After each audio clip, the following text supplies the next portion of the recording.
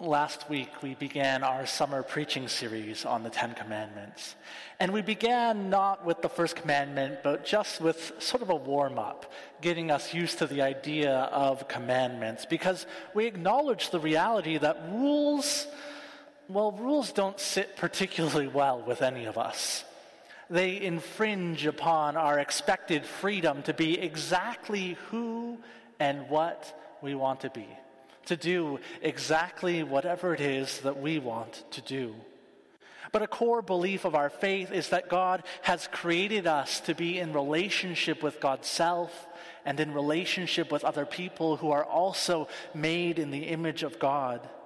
And we know that all relationships come with expectations, come with boundaries for their good, full, flourishing, just existence.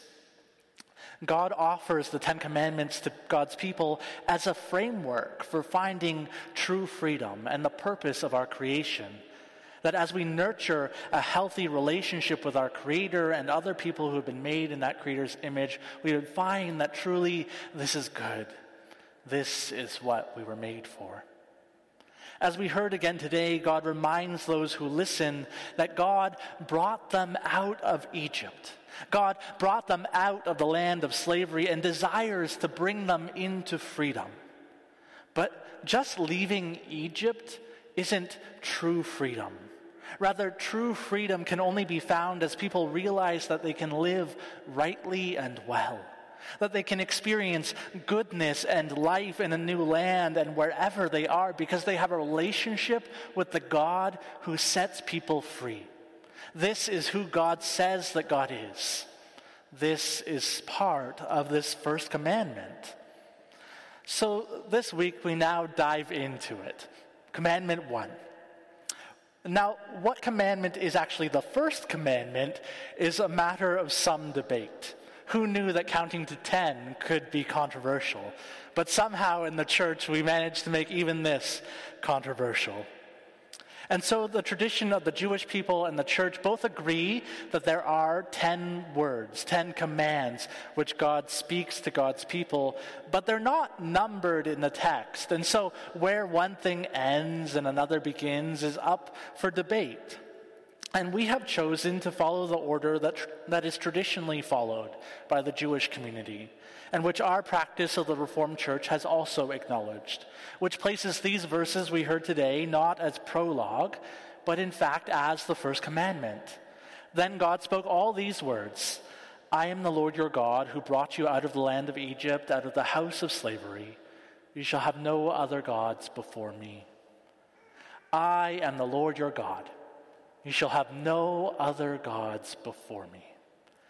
This seems simple enough, but within this simple command is the foundation for all the other commandments. If we rightly understand this instruction from God, all the rest comes naturally. If we have no other gods before God, then we have no need to make for ourselves any idols. If we have no other gods before God, then when we feel anger, we will not feel that it gives us the right to kill and mar the image of God in another person.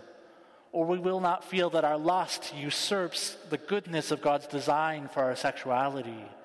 Or we will not feel that what our neighbors have, which we do not have, in any way diminishes God's goodness and provision to us. God and God alone will be our God. This command would soon be the inspiration for one of the most important prayers of the Jewish faith, called the Shema. Shema means listen or hear, and so that is just the way the prayer begins. Hear, O Israel, the Lord is our God, the Lord alone. And then Deuteronomy continues by saying, you shall love the Lord your God with all your heart and with all your soul and with all your might. This, Jesus will later say, is the greatest commandment. So it makes sense that it should come first before anything else, and as the foundation for all the other instructions which God offers, is the simple truth that God is God, and no other gods should be before him.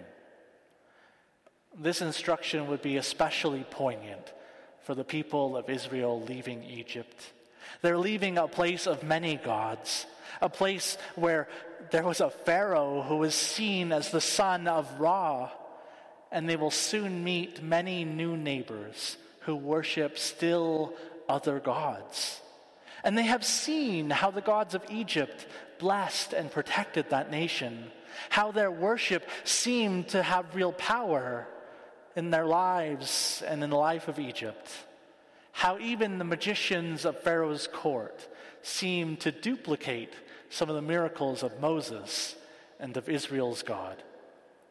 They lived in a world of many gods, all of whom seemed to have power within the world, whose worship had tangible results.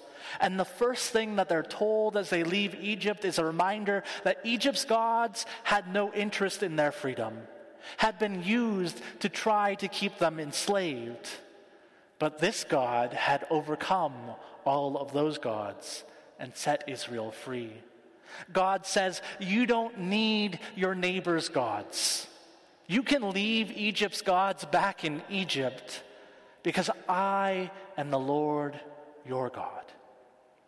One note, which I neglected to mention last week, is that when God says you in these commandments, the word is singular, which is weird, because so often in the Bible, you is a plural you. Like God or the biblical authors are saying, you all. But here, God is speaking to each one that listens. And so we can be sure these words of God are not just for the collective of the nation of Israel, but continue to be addressed to each you that hears them fresh today. God says to you and to me, you shall have no gods before me. This is good to know, because we also live in a world of many gods. The goodness of diversity and multiculturalism also mean that there are many religions present in our city and in our daily lives, and we see how devotion to these other religions and other gods produces some amount of goodness in the lives of other people.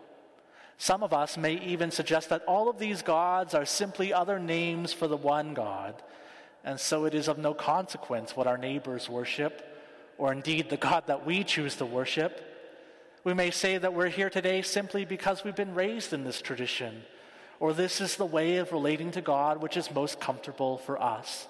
But we could just as easily see ourselves in another context, seeking the divine by some other means. Or perhaps we're following Jesus, but some of the spiritual interests of our culture catch our imaginations and inspire our hearts from time to time. Maybe we enjoy considering our horoscope and genuinely believe to some degree that the powers which govern the stars may govern our lives as well. They may indeed, if we allow them to. But God spoke all these words. I am the Lord your God. You shall have no other gods before me. So we too are challenged as God speaks to us personally and directly. We also don't need our neighbor's gods, don't need the powers which govern the stars to govern our lives, don't need crystals for spiritual healing. We don't need any of the prevailing religious ideas from our culture, and we don't need any powerful principality to work in our lives, because God is the Lord our God.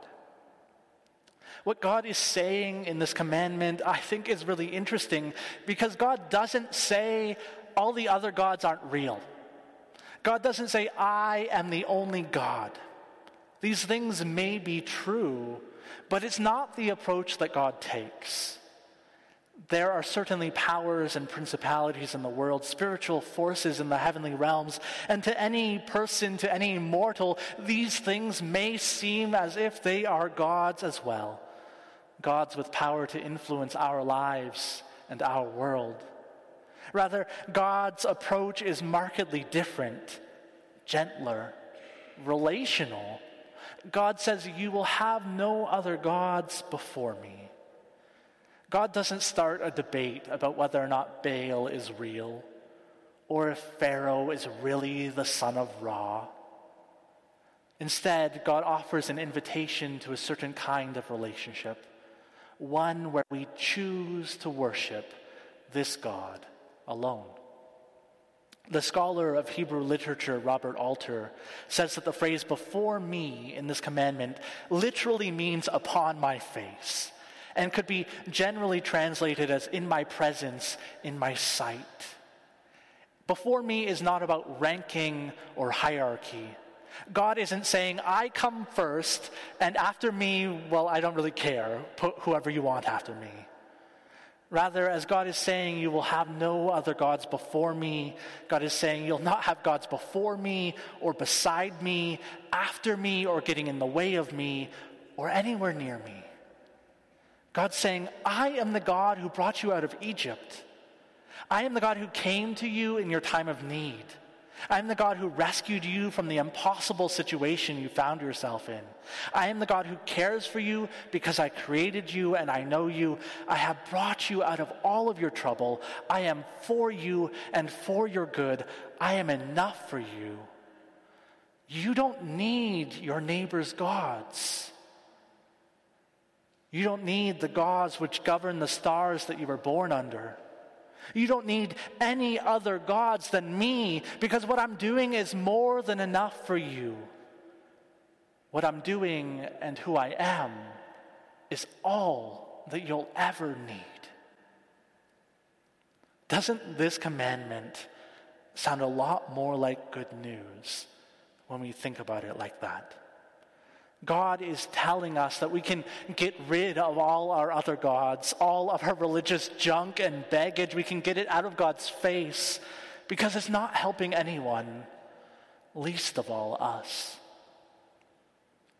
The passage we heard from Acts 17 today is undoubtedly one of my favorite passages of Scripture. And there's so much that I would love to say about it, that I love to talk about pretty much any time anyone will listen to me. But this morning, I just want to consider the state of Greek religion as Paul speaks to the Areopagus. They've got a God for everything. Gods for war and the harvest, gods for birth and for death, gods for love, and as we heard, an altar to an unknown God. Paul is right when he says that they are extremely religious in every way. They absorb the gods of every people who they encounter. The 4th century bishop of Constantinople, St. John Chrysostom, writes, they had received some of their gods from their fathers, others from the neighboring nations, such as the Scythians or the Thracians and the Egyptians. What did they do then? They erected an altar and inscribed it with the words, to an unknown God, in order to signify through the inscription, if by any chance there is another God who is still unknown to us, we will worship him too. See their immoderate superstition. The Athenians, there are people who are wise enough to hedge their bets. If they say yes to every god that they meet, surely no god could be offended. But what if there's a God they haven't heard of yet? Well, we'll worship that God too, but for now we'll call that God unknown. And what Paul tells them is that they had it backwards. They're not in danger of offending any God by not accepting every God. Rather, they're in danger of offending the only God by worshiping everything that they don't need to worship. They thought they'd covered all their bases, but Paul comes to them and says, this altar, this unknown God, this is the only God you'll ever need. This is the God that ends wars and causes every harvest. This is the God by whose decree we know birth and death, love and redemption.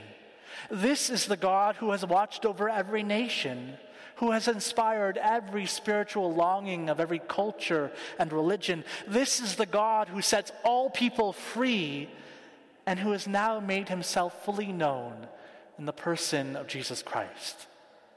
This is the only God that you need.